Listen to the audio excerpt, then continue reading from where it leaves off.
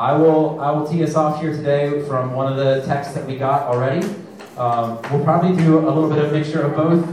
If you have a question and you want to ask it through the microphone, we can do that today, or I'll be reading some from the microphone, from the text thread through the microphone as well.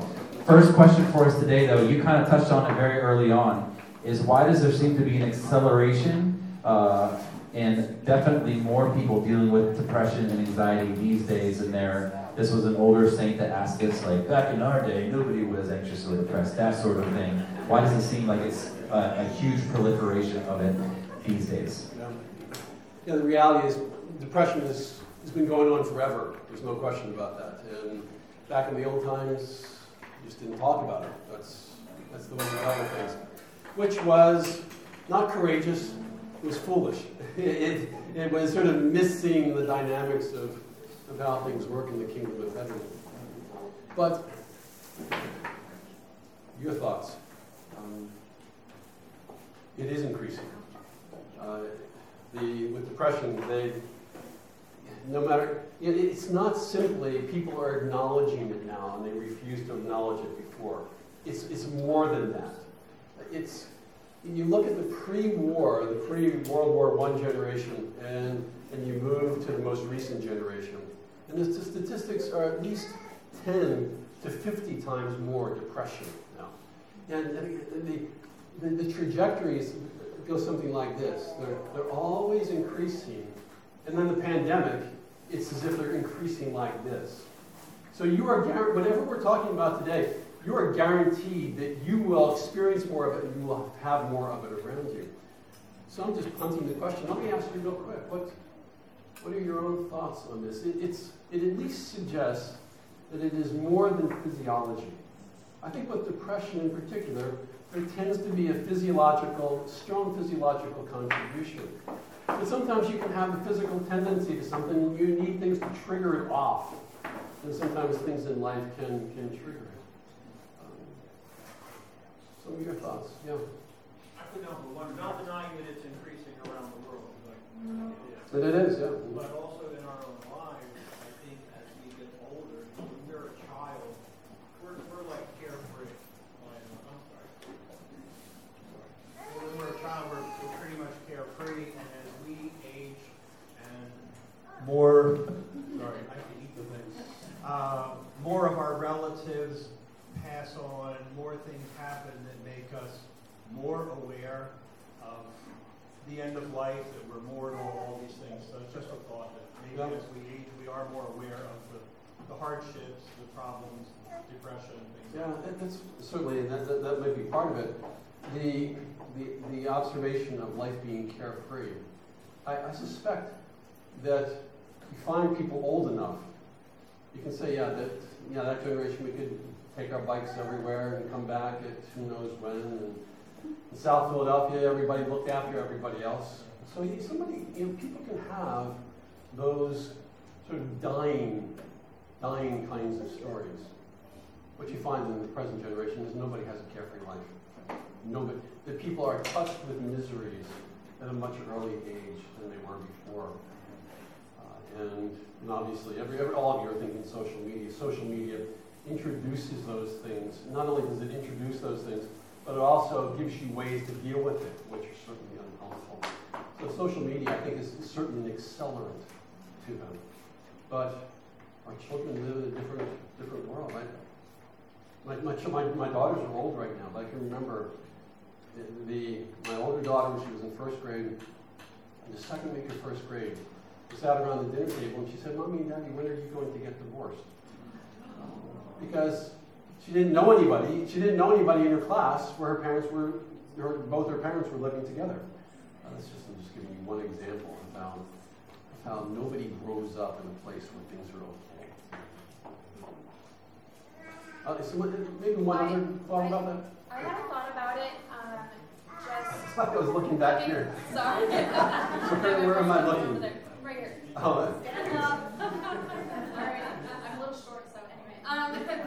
Yeah, so I had a thought maybe from like the younger generation, although I'm not necessarily that young, but there's, with the added of social media, globalization, like the expectation is for you to live faster, for you to achieve more, achieve faster, like be completely independent super early. And there's also a increased amount of comparison to other people. Like you can compare yourself to somebody that's halfway across the world and see, oh, well, this person achieved something at 6 years old. They're child prodigy. Why am I not that? And so it can be really hard to see other people living their best lives for what it seems to be. You see everybody's highlights, and you only see your own lowlights. So there's just this increased amount of comparison, whereas before social media and globalization and everything, you only compared yourself to a few surrounding people. Yeah. So there definitely is a lot of sheer amount of comparison. Just insane amounts, and that's what we do, and then there's just this increased expectation to perform. One of the times in my calendar year when I would sort of move towards something that feels a little bit like depression was when we get our Christmas letters. And there's one family, we get our Christmas letter from them every year. And their children were about the same age as our children. And they would tell them all the things that these boys were doing. And I'm thinking, hold it, my kids are just all doing crass noises around the dinner table. That's the only thing I can boast about. I can remember the sort of dip. I am a total failure as a father because my children don't measure up. And by the end of the day, we'll be gone. I'll move on to something else. But social media, it's never done. It's never gone. You're always rewinding.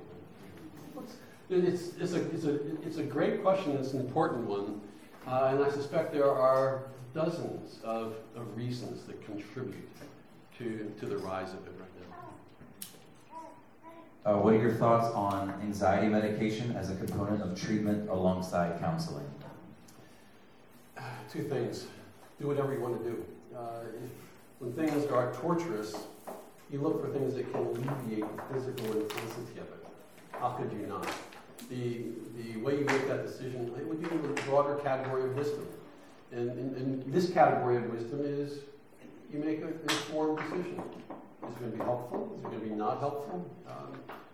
What are the strengths? What are the weaknesses? What are the advantages, disadvantages? You get advice and you make a decision. That's one thing. You just make a decision on medication. As Christians, we have the freedom to certainly alleviate suffering, physical suffering, when we have the opportunity to do it. But what we are doing is we're thinking, I hope this doesn't diminish different treatments for anxiety and depression. There's always something deeper. Using that 2 Corinthians 4 passage, there are treatments that we can have that can have some sort of temporary effectiveness in our bodies, and we're happy for that. We are interested in these things that are eternal. That's what we are investing in. So that's the reminder that's what we come to church for every Sunday, to have those kinds of reminders. There are things that can make life easier. Nothing we want to distract us from the things that are most important, or from the person who is most important. So, Josh, you want to add anything to that? Or? Thanks for the offer, but you're good. Why does it seem like the Christian church at large does not fully acknowledge mental health issues, and more often than not just say something like, trust God and have faith?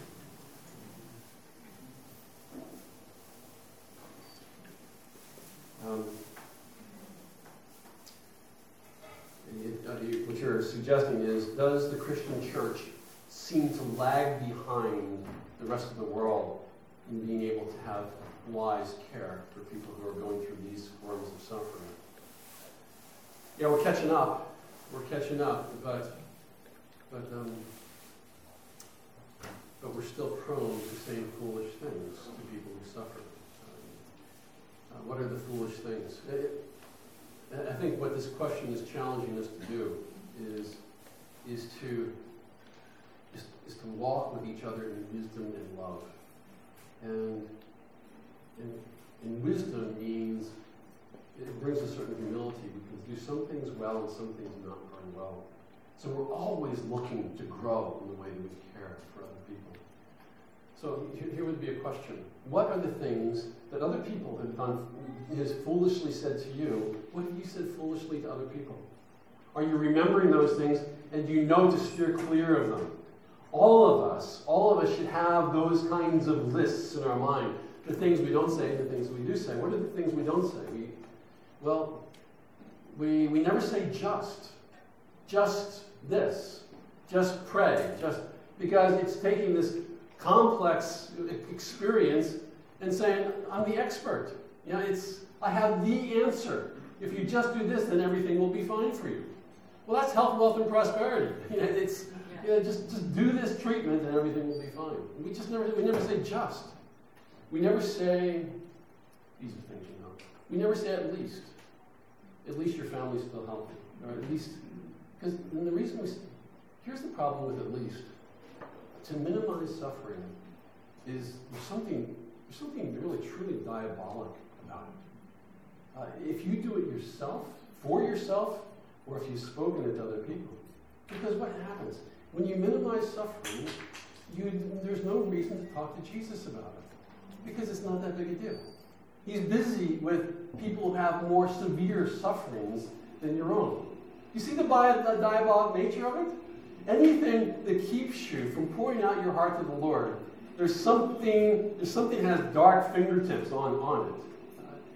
So the question is, why are we lagging behind? I don't know. But I should say this. That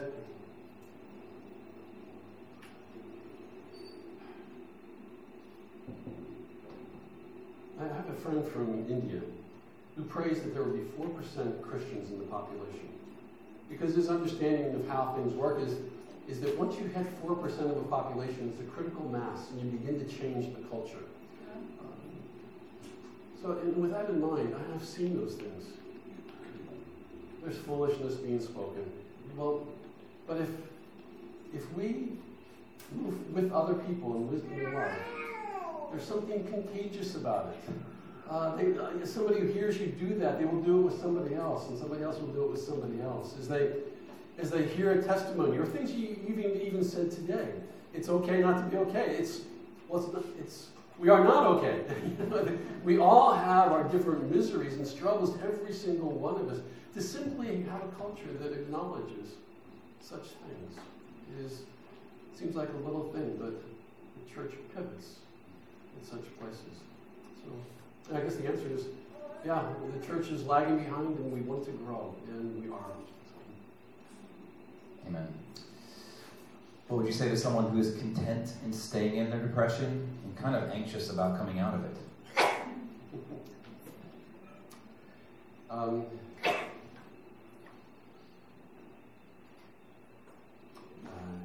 Gentleness and patience. The first thing I'm thinking is if a person is actually saying something like that, I really appreciate their willingness to speak openly about it. In our simplicity, there are some things that are natural questions, and that would be a natural question. We don't ask questions. Why do you walk? Well, some things we just do. And some things are different than what we expect, and so we ask. Help me to understand why somehow this is a comfortable life for you. Help me know. Because it's not. It's horrible. It's horrifying. But help me to understand. So that's the first thing we're going to do. If you don't understand what the person is saying, well, you ask them a question. And you hear what they say. And who knows what they're going to say. But they might talk about their fears of hope. To allow hope to somehow grow and then for it to be dashed against the rocks. You'd rather not have hope grow at all. Then what do you do? Tell us more about that. When does hope grow? And who knows how you're going to walk with that person, but you can see one of the trajectories might be there is a kind of hope that we are aiming for that is a certain thing. You sing the song we just sang. You sing that together. You go through the words for it. Here is our certain hope. You're right. Do we have any guarantees that depression will somehow resolve over the next? We have no guarantees of those things. To have hope that depression will give up its grip, we don't know. We can have hope that the Lord will give us patience and endurance in the present. To live today rather than tomorrow and the fears of tomorrow, we can have some confidence in that. But it's an occasion for, let's go out to what it means to truly be people who share the epistle's view of what it means to hope in seeing Jesus face to face. So there's a lot of things we don't have to know. The hot seat continues. What are signs that we should be able to recognize in ourselves or others that would tell us that it is time to seek professional counseling?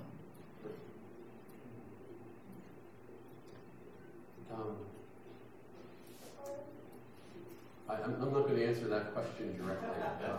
I'm going to just identify it as part of this profile of wisdom.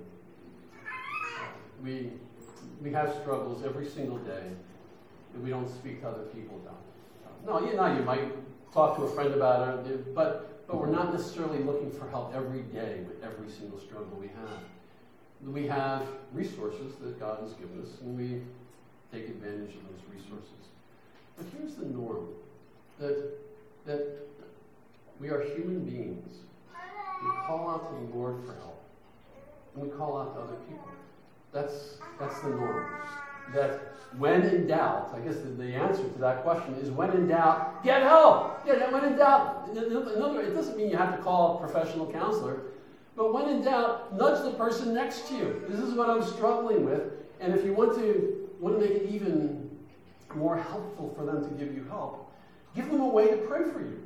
Could you pray this particular passage for me? And stay with it. What is that? It's just some sort of normal body of Christ kinds of things that we ask for help. And then perhaps the problem persists, in which case we ask for more help. And professional counseling might be part of the more help along with the physician, along with other people. So my point in that answer is to see that question as part of this, something that's very normal that all of us are doing. When we feel like we're over our head, we ask for help. We ask for prayer from the body of Christ. This is the prominent resource that God has given us. When in doubt, ask for help. That's good. In your clinical work, have you seen situations in which a person weaponized his depression to guilt and harm other people while appealing to the other person's obligation to be empathetic? How would you counsel someone in this situation? It sounds like it might have come from a pastor. I don't know. Let me move into that by way of we are ordinary people who we don't have this magnificent insight into the motivations of everybody else. We are less discerning than we imagine. So that's one thing. And so let's say a person is accusing us of not being compassionate. Well, chances are they're right. So you ask for prayer. You perhaps ask forgiveness. You say, that's exactly what I want to grow in. It's exactly what I want to grow in. So you pray. The Lord would give you compassion. So there's a simplicity to that. But then you realize that no matter what you do, it's not going to measure up to what this person is asking. They're defining compassion as you will hear what a person says, but you won't speak to what a person says. In which case, what do you do? You say in our personal relationships, we hear one another. We also speak with each other. And And when we speak, what I try to raise are things that I think are true in Scripture, things that are good for both of our souls. Now, could you help me to understand, why is it that raising the truth of Jesus seems to fall into this category of lack of compassion? You see what I'm trying to do? I'm just trying to follow sort of this simple route. When the person says things that are vexing to us, well, we stop and consider. Sometimes you say, you're right. Other times you say, I don't understand what you're saying because this is good. This is good. Is there something about Jesus that you don't want to hear? And the conversation continues. And according to that nature of wisdom, what do? We ask for help. You say, here's my friend. This is what my friend is saying. What do I do? Every time I try to help, I feel worse. And the relationship gets worse. You pray for me. Pray for me that love would be obvious in my relationship with this person. Excellent. What would you say to someone who comes from a family of anxious people, and it's been, blamed primarily on biology? What do you do with someone whom the world professionals say you are biologically inclined to anxiety or depression? It's in your genetics. If it's in our genetics, how do we fix that?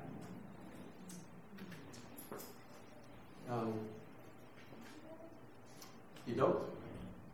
Do I believe that if we would talk about our anxieties or the struggle with depression, we would find that there's this kind of bell curve. A lot of us are sort of here, but some of us are in more extreme ends, and some of us, it doesn't seem to be as much of an ever-present struggle. My own observation with that is it's not a curve that identifies sanctification. We're here the really good ones who are sanctified, and here are the ones who are really immature. I do suspect that the proneness to anxiety or depression, there is a physiological component to it. My father had a sister, and sometimes when my father would talk about his anxieties to me, and then I would talk to his aunt and his sister, it's as if they were saying the same words. Not to mention they were hospitalized at the same times for depression / anxiety in their lives. Is my proneness to anxiety connected to it? I'd be proud if it was. Could well be. Can our bodies and our minds be more prone to anxiety? Some of you have more active minds. There's just always stuff going on, and it's this swirl of confusion. Otherwise, it's just more sedate and just sort of walking pace of life. Is it possible that our physiology creates some of those contours? I think it's certainly possible. Don't forget, what we're saying here is if fear and anxiety and depression were sinful, we would say, yeah, it's got to be on that trajectory of growth, where there's going to be less of it. But we're not saying that. What we're saying is that the things that are most important to be able to turn to Jesus in the midst of our anxieties, that's the gold standard. That's what we're looking for. And so as a result, those of you who are more prone to anxiety, more prone to depression, you are, how do I say this? There are ways that you are forced to rely on Jesus that are hard, but really, really precious.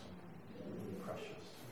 If we use Scripture to argue who's better off, those who are prone to anxiety and depression or those who aren't, we would probably say those who are prone to it, because Scripture has so many warnings about prosperity, sort of a trouble-free life, because then you can just do it on your own.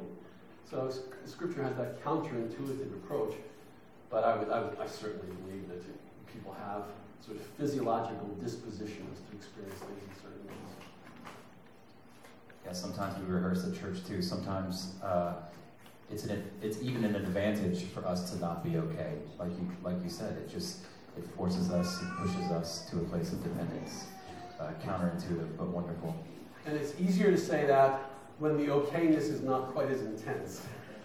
But indeed, we can all say that. As Josh's personal counselor, what are his top 2 or 3 problems?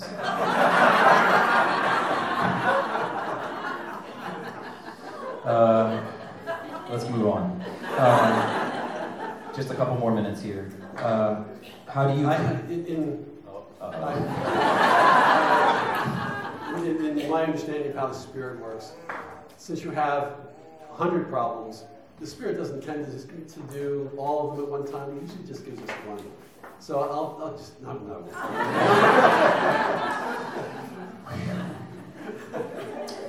A couple more minutes here. How do you cope with depression when a spouse or loved one does not believe that depression is a true emotional crisis, but is simply a lack of faith or pragmatism or just an ignorant rejection of reality? In other words, I think, how does a depressed person or an anxious person shepherd someone who is not to believe that this is an actual issue that they are struggling with and a reality that is reflected in the pages of Scripture? How does a depressed person shepherd the non-depressed person to believe it's a reality? Excuse me. And just like anything else, where especially if you're experiencing depression, you will know there'll be people around you who discount it, who expect that you should be just like them. Well, you're feeling a little low, well, snap out of it. So you will get that from people around you. There's absolutely no question. Again, just like any hardship and suffering that persists in your life, the closer it gets to home, the more painful it becomes. So to have a person who lives with this, even a very spouse, who skips compassion in the midst of suffering, who brings a certain arrogance. I know what this is, and it's just the wrongness. It's bad thinking, or whatever it might be. To have that in your home, it adds another weight to life. What do you say? I have absolutely no idea, because a person like this, they probably said a lot of things. Could we get help? Could we get help? Because we're stuck on this. It's whatever this depression is. It almost has become like a child between us. We're tussling over it. We need help. Let's go together and pray for unity. So that's what you do. Excellent. This is probably going to be the last one for us today. We probably got more than 100 text messages, so if we didn't get to yours, I'm sorry. Ed will be right up here till 5 today. April Fools again. Last question here for us. How do I ask for help without sounding like I'm asking for pity? Or rather, how do I express my suffering without coming across like I am playing the victim? Maybe it's in tandem with the last question. Go to a different small group. No, not that. Let me just take something I mentioned before. To ask for prayer, ask for help, attaching Scripture to it. To embed it in God's Word. If you don't have a Scripture that would attach to it, you get help. Because that's you want to have some idea of what form help will take. And Scripture guides us in those kinds of things. So I think that would be one. It's for somebody to be asked for help, and with a certain definition to it. Here's what I believe God says. Could you help me in this way? Could you pray for me in this way? That might make it a little more simple for the person who wants to be helped. Yeah, simplifies it and it substantiates it because it comes from the Word. That's good. Can we all thank Brother Ed for his time with us tonight?